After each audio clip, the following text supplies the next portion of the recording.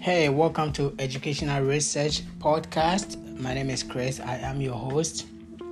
Today we'll be talking about developmental disabilities, and I will be looking at promoting socio-emotional well-being of students with developmental disabilities. I will also look at how successful intervention differ among students with developmental disabilities. That is, if they differ at all. And then we'll look at the role of cognitive science research in educational policy and practice. So I want you to sit back, relax, and enjoy our episode today. I'll be back after this short break. All right, welcome back. So many studies have found developmental disabilities as a lifelong condition that is caused by an impairment in physical, learning, language, or behavioral areas of a person. Okay, and any child who has been diagnosed with a developmental disability would require support to address behavioral and or developmental challenges. So it's one or the other or both. Okay, and according to the Center for Disease Control and Prevention, the CDC, a developmental disability like fetal alcohol syndrome is known to be caused by alcohol intake during pregnancy, as the name suggests.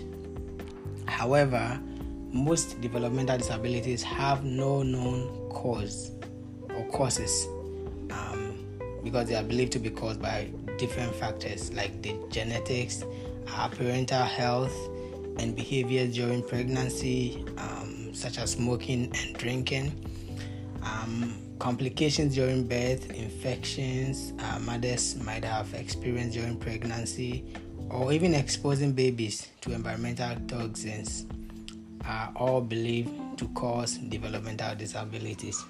And why do we need to know about this? Okay, one reason for studying social emotional development of students with developmental disabilities is that impairment of any cognition domain could lead to learning difficulties in academic and non-academic areas. All right, and so this reason makes knowledge about the different parts of the brain or the different parts of the mind very critical, as it makes supporting the learning and social emotional development of students with developmental disabilities possible. So it's very important that we know so that we are able to support when need be. Okay, so it's very important. All right, let's go for another break. I'll be right back. All right, welcome back. So now we want to look at how interventions differ in social emotional well-being. Okay, let me take this again. We want to look at how successful intervention in social emotional well-being differ among students with developmental disabilities compared to students without disabilities. Do they even differ at all? Okay, now the newspaper Advocate published an article with a title "Together in School Together but Not Learning at the Same Rate."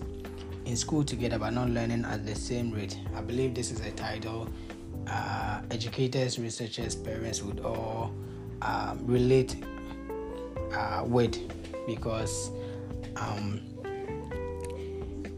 students are not just neurodiverse students, but all students learn at a different rate. I mean, as a teacher, I can say for a fact that students are not going to learn at the same level. It's never going to happen. But when certain conditions are present or are provided, all students can learn, at the level of their strength, okay?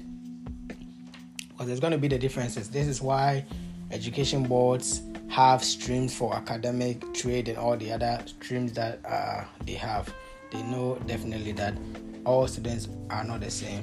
But when we provide the atmosphere, the good environment, relationship, good connections, when students feel at home, they are going to do their best and they're going to be able to succeed according to their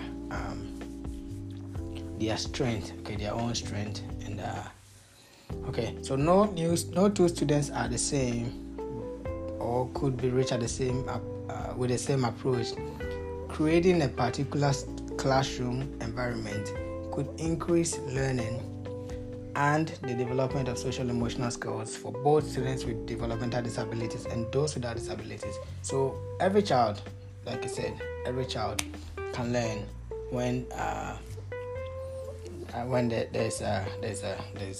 there's a good grounds for them to learn. Okay, when the classroom permits. So in other words, we are saying that when the conditions are right, or good strategies or conditions are good for all students. That's how I'll put this simply.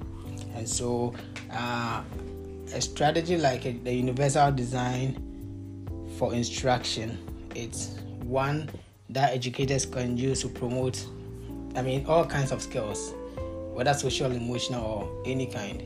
Okay, and the universal design for instruction, it's basically what it does is it provides students a voice, okay, whatever tool they are comfortable with. And this is a strategy that combines both neuroscience and learning, okay, to provide students with different approaches to be engaged. So students are given the opportunity to learn in different formats, whether video, audio, or the technology, pencil, paper, whatever works for them. And then they are also given the opportunity to present their learning in the different formats. So how is this going to give somebody an advantage over the other because he's neurodiverse? It's not going to do that. But what happens is that at some point, just as we have the tier 1 intervention, the tier interventions, the right to intervention, at some point a student or a child who is neurodiverse might need more. Okay, an example is sign language, or maybe learning Braille. These are additional requirements that a child would, or a student who is neurodiverse, or a student a student with developmental disability might need. But that doesn't stop them from learning at the same level. So really, from these strategies, I can see that there's no much of a difference in the sense, okay, that if we give it to them based on their strength, they are going to be able to achieve what is expected or what is required of them. They might just need extra support, but there is no a difference in a successful intervention. So whatever students without disabilities are receiving to succeed, when students with the developmental disabilities receive based on their strength, when they receive what they can work with, they are also going to be successful. All right, does that make sense? Okay, so now we'll take a quick break and then we'll be right back.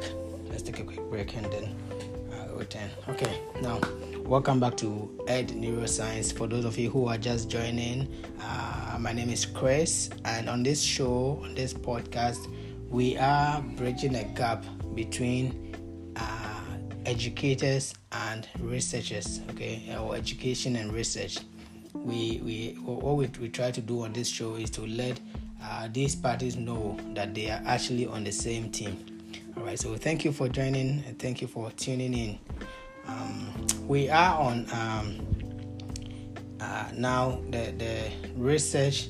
How is research in cognitive science applicable to education policy and practice? Okay, now here is the response. Research in cognitive science can help policymakers and educators make evidence-based decisions that will improve learning outcome in the social emotional development of students with developmental disabilities. Now I'm back here with my focus on students with developmental disabilities. Okay, I'm back now. I'm not comparing them, just them. So first, the work on neuroprocessing during learning and thinking has led to discovering the principle of planning instructional approaches that allow students to apply their knowledge in different environments. So this finding could guide educators to teach the essential social or self-regulatory skills required for life outside of school. As such a skill would generally help teachers to teach students what is necessary. Okay, if there is something in the syllabus that is not necessary or that is not going to be useful to the student outside of school, there is no point to waste anybody's time. Just go on targeted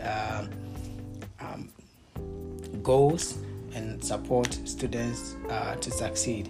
And this is made possible through cognitive science research.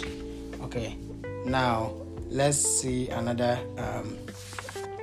So in that a quick one, whether using technology or teaching a set of skills, emphasis should always be on relevance of the material or the knowledge you are teaching to students in his own environment. So as I said, if it's not necessary, you don't teach it. All right. Now let's go on. It will also increase students. Teaching students what they need and what they can relate to actually motivates them. Okay, it motivates students to even learn because they are excited. This is something that is practical. They are not learning stuff about maths when they live on Earth, right? They are. I'm not saying studying things about maths is not important, but here we go on targeted goals to help students succeed. Okay. So finally, this study concludes that this study about the researchers who did this study, they also made a point that assessment defines the education we get. Ultimately, the need for continuous evaluation of learning will help educators track progress, right? Because, what would be the point if you don't assess? There has to be assessment. Both are formative and summative assessment to help teachers make decisions along the way. And there's a great amount of research in cognitive science that supports assessment, which teachers cannot do without, by the way. But it is through assessment that we know where everyone is and how exactly what they need to succeed. All right. So secondly, studies have touted the neurodiverse approach to increase learning and equality. Okay, using the neurodiversity approach or looking at students based on their strength. Okay, a strength-based approach that values the experiences and experiences that neurodiverse students bring to school will promote self-worth and increase social emotional development.